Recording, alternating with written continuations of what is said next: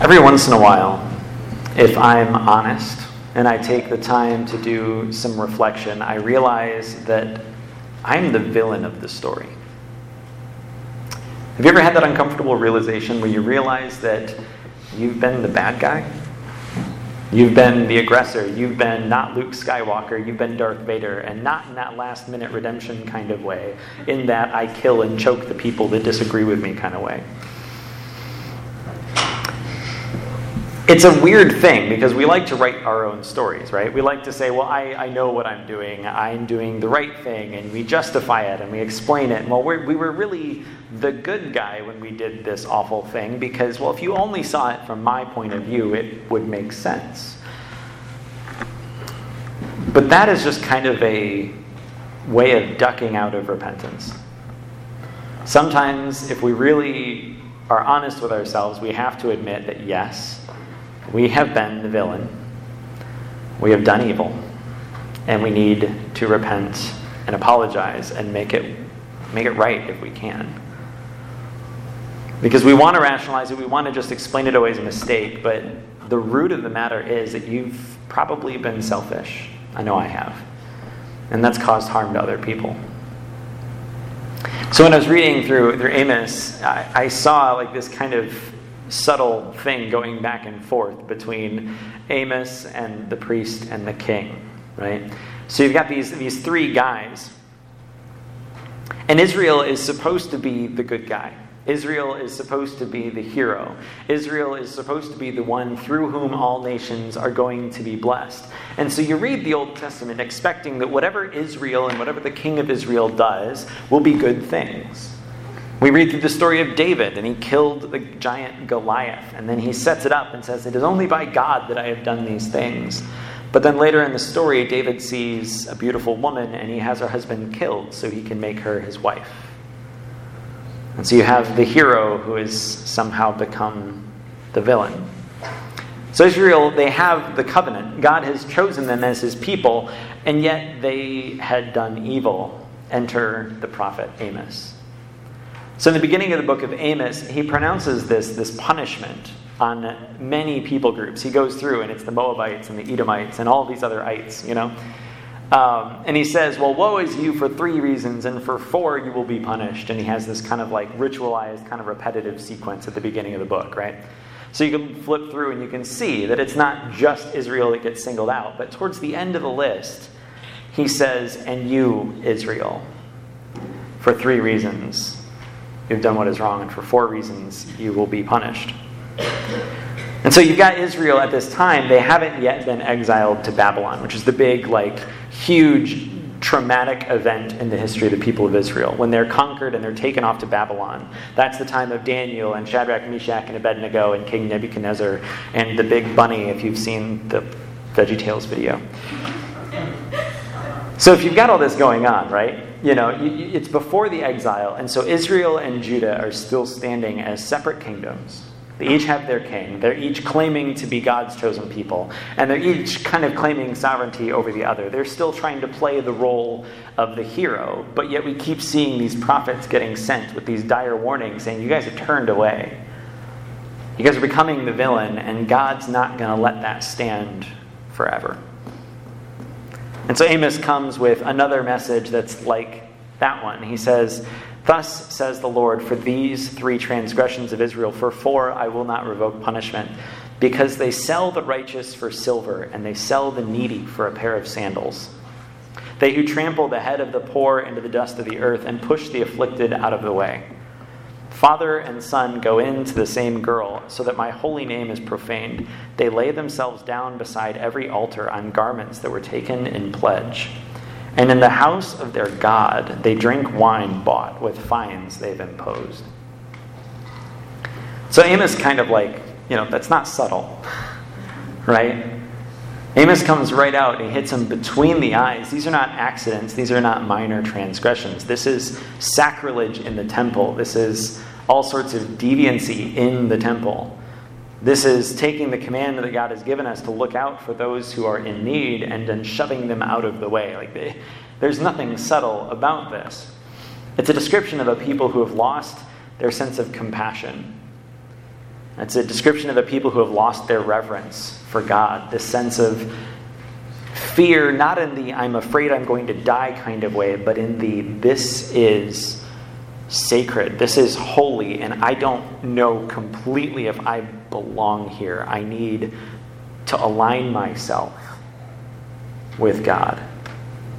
I need to be aware of who He is. That kind of a holy, awe-inspiring kind of fear.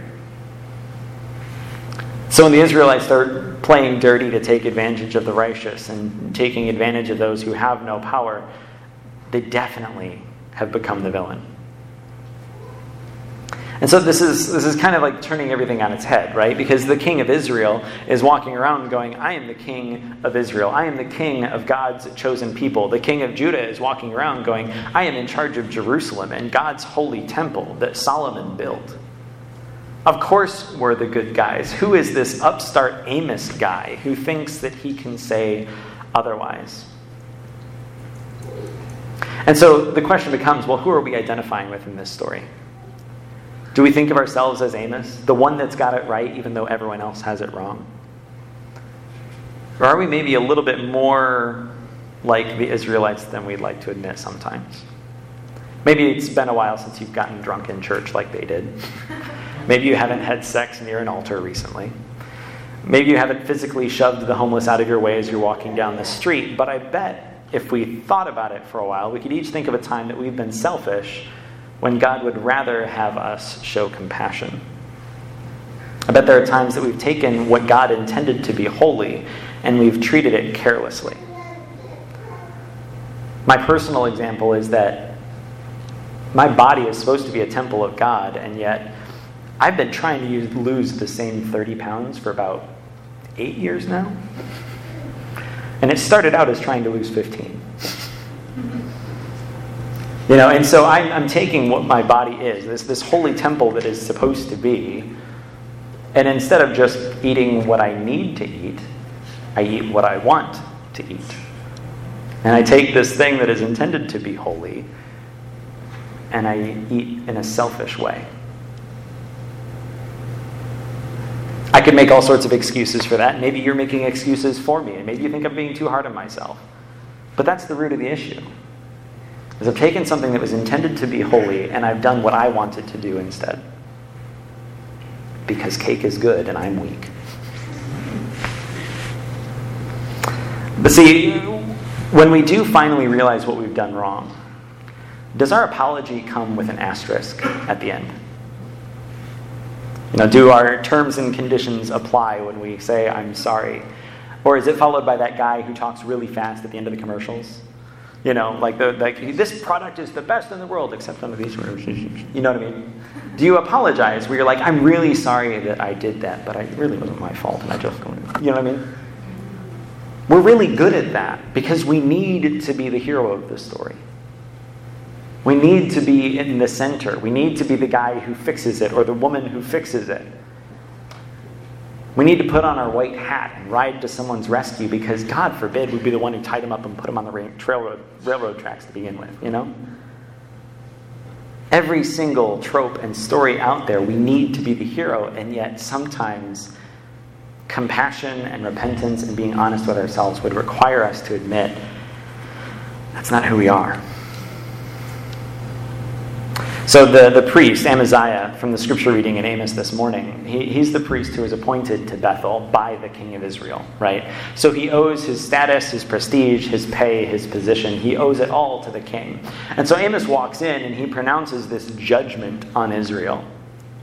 And Hezekiah goes, I'm going to go tell Jeroboam. Because this king needs to know there's this rabble-rousing prophet that needs to be taken control of. Because see, the secular cultures of the day who were not Israel or Judah believed that whatever a prophet spoke was not just repeating what God already was going to do. It was influencing the gods to do that thing. So when Amos prophesies the death of Jeroboam, when Amos prophesies the fall of Israel, he is making the death of Jeroboam and the fall of Israel happen according to their culture. He's making a threat against the king and kingdom. And so Hezekiah kind of takes the selfish point of view. He says, okay, well, rather than investigate this to see if this is really what God says, he didn't even try to do that. He just said, that's bad news. I need to stop it. That makes me the villain. It must be wrong. So he runs to the king. And so we've got a little bit of a tattletale going on, but we look at this and we see that Hezekiah was concerned with protecting his own status. Right? He had the position. He was the priest. He was the good guy. He definitely had the big old giant white 10-gallon Texas hat, right?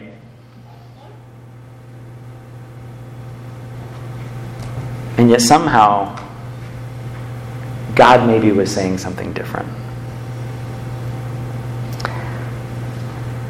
When we offer repentance, it's really an uncomfortable thing. Or we kind of go halfway.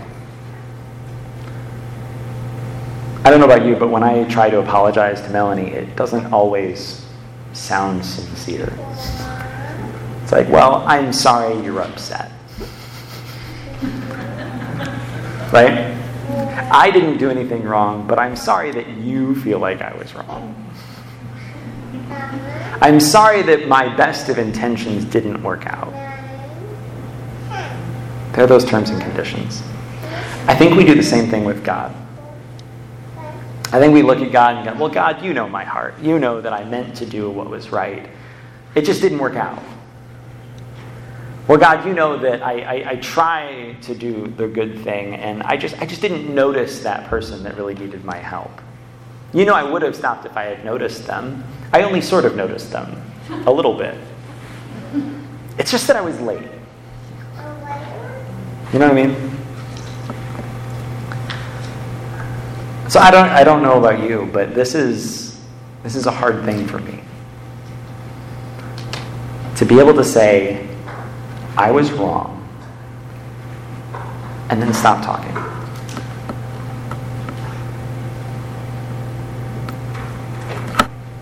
To recognize when you have been the villain. Because we can talk about sin in a lot of different ways, and we talk about the communion table as a way of seeking repentance and forgiveness from sin. But we've got this idea somehow, somewhere, that sin is just a list of things that we do sometimes. Right? So as long as you aren't the Israelites and you're not defiling the altar, and you're not physically shoving people out of your way, you must be okay. You haven't done anything that's on the list. But I would say a lack of compassion is sin. And we see specific examples of that in Scripture, but it's a lot broader than that. It's a lot more comprehensive than that. It's how you see other people, not just what you do. And so I've been really challenged with this, trying to figure out, like, okay, what good things have I left undone because I was selfish? That's a question you can think about for years. What good might God have called me to that I walked past? Maybe we start repenting of those sins as well. And so I think I say this frequently, but this is why I love taking communion, is because it gives me this chance to say, I know there are things in the last, 12 hours, let alone week, that I need to repent of. And so we come to this table. And we come to it knowing that God's grace is new every morning. Our sin is not held against us forever. Forgiveness is offered freely because Christ died once for all. So when we come to this table, it's this same table that we've been celebrating for decades and centuries and millennia. And we get to come and say, Father, I know we've done wrong, but I know you can help me to make it right. Help me to turn away from selfishness, from pride, from anger. Help me turn toward compassion and justice and peace.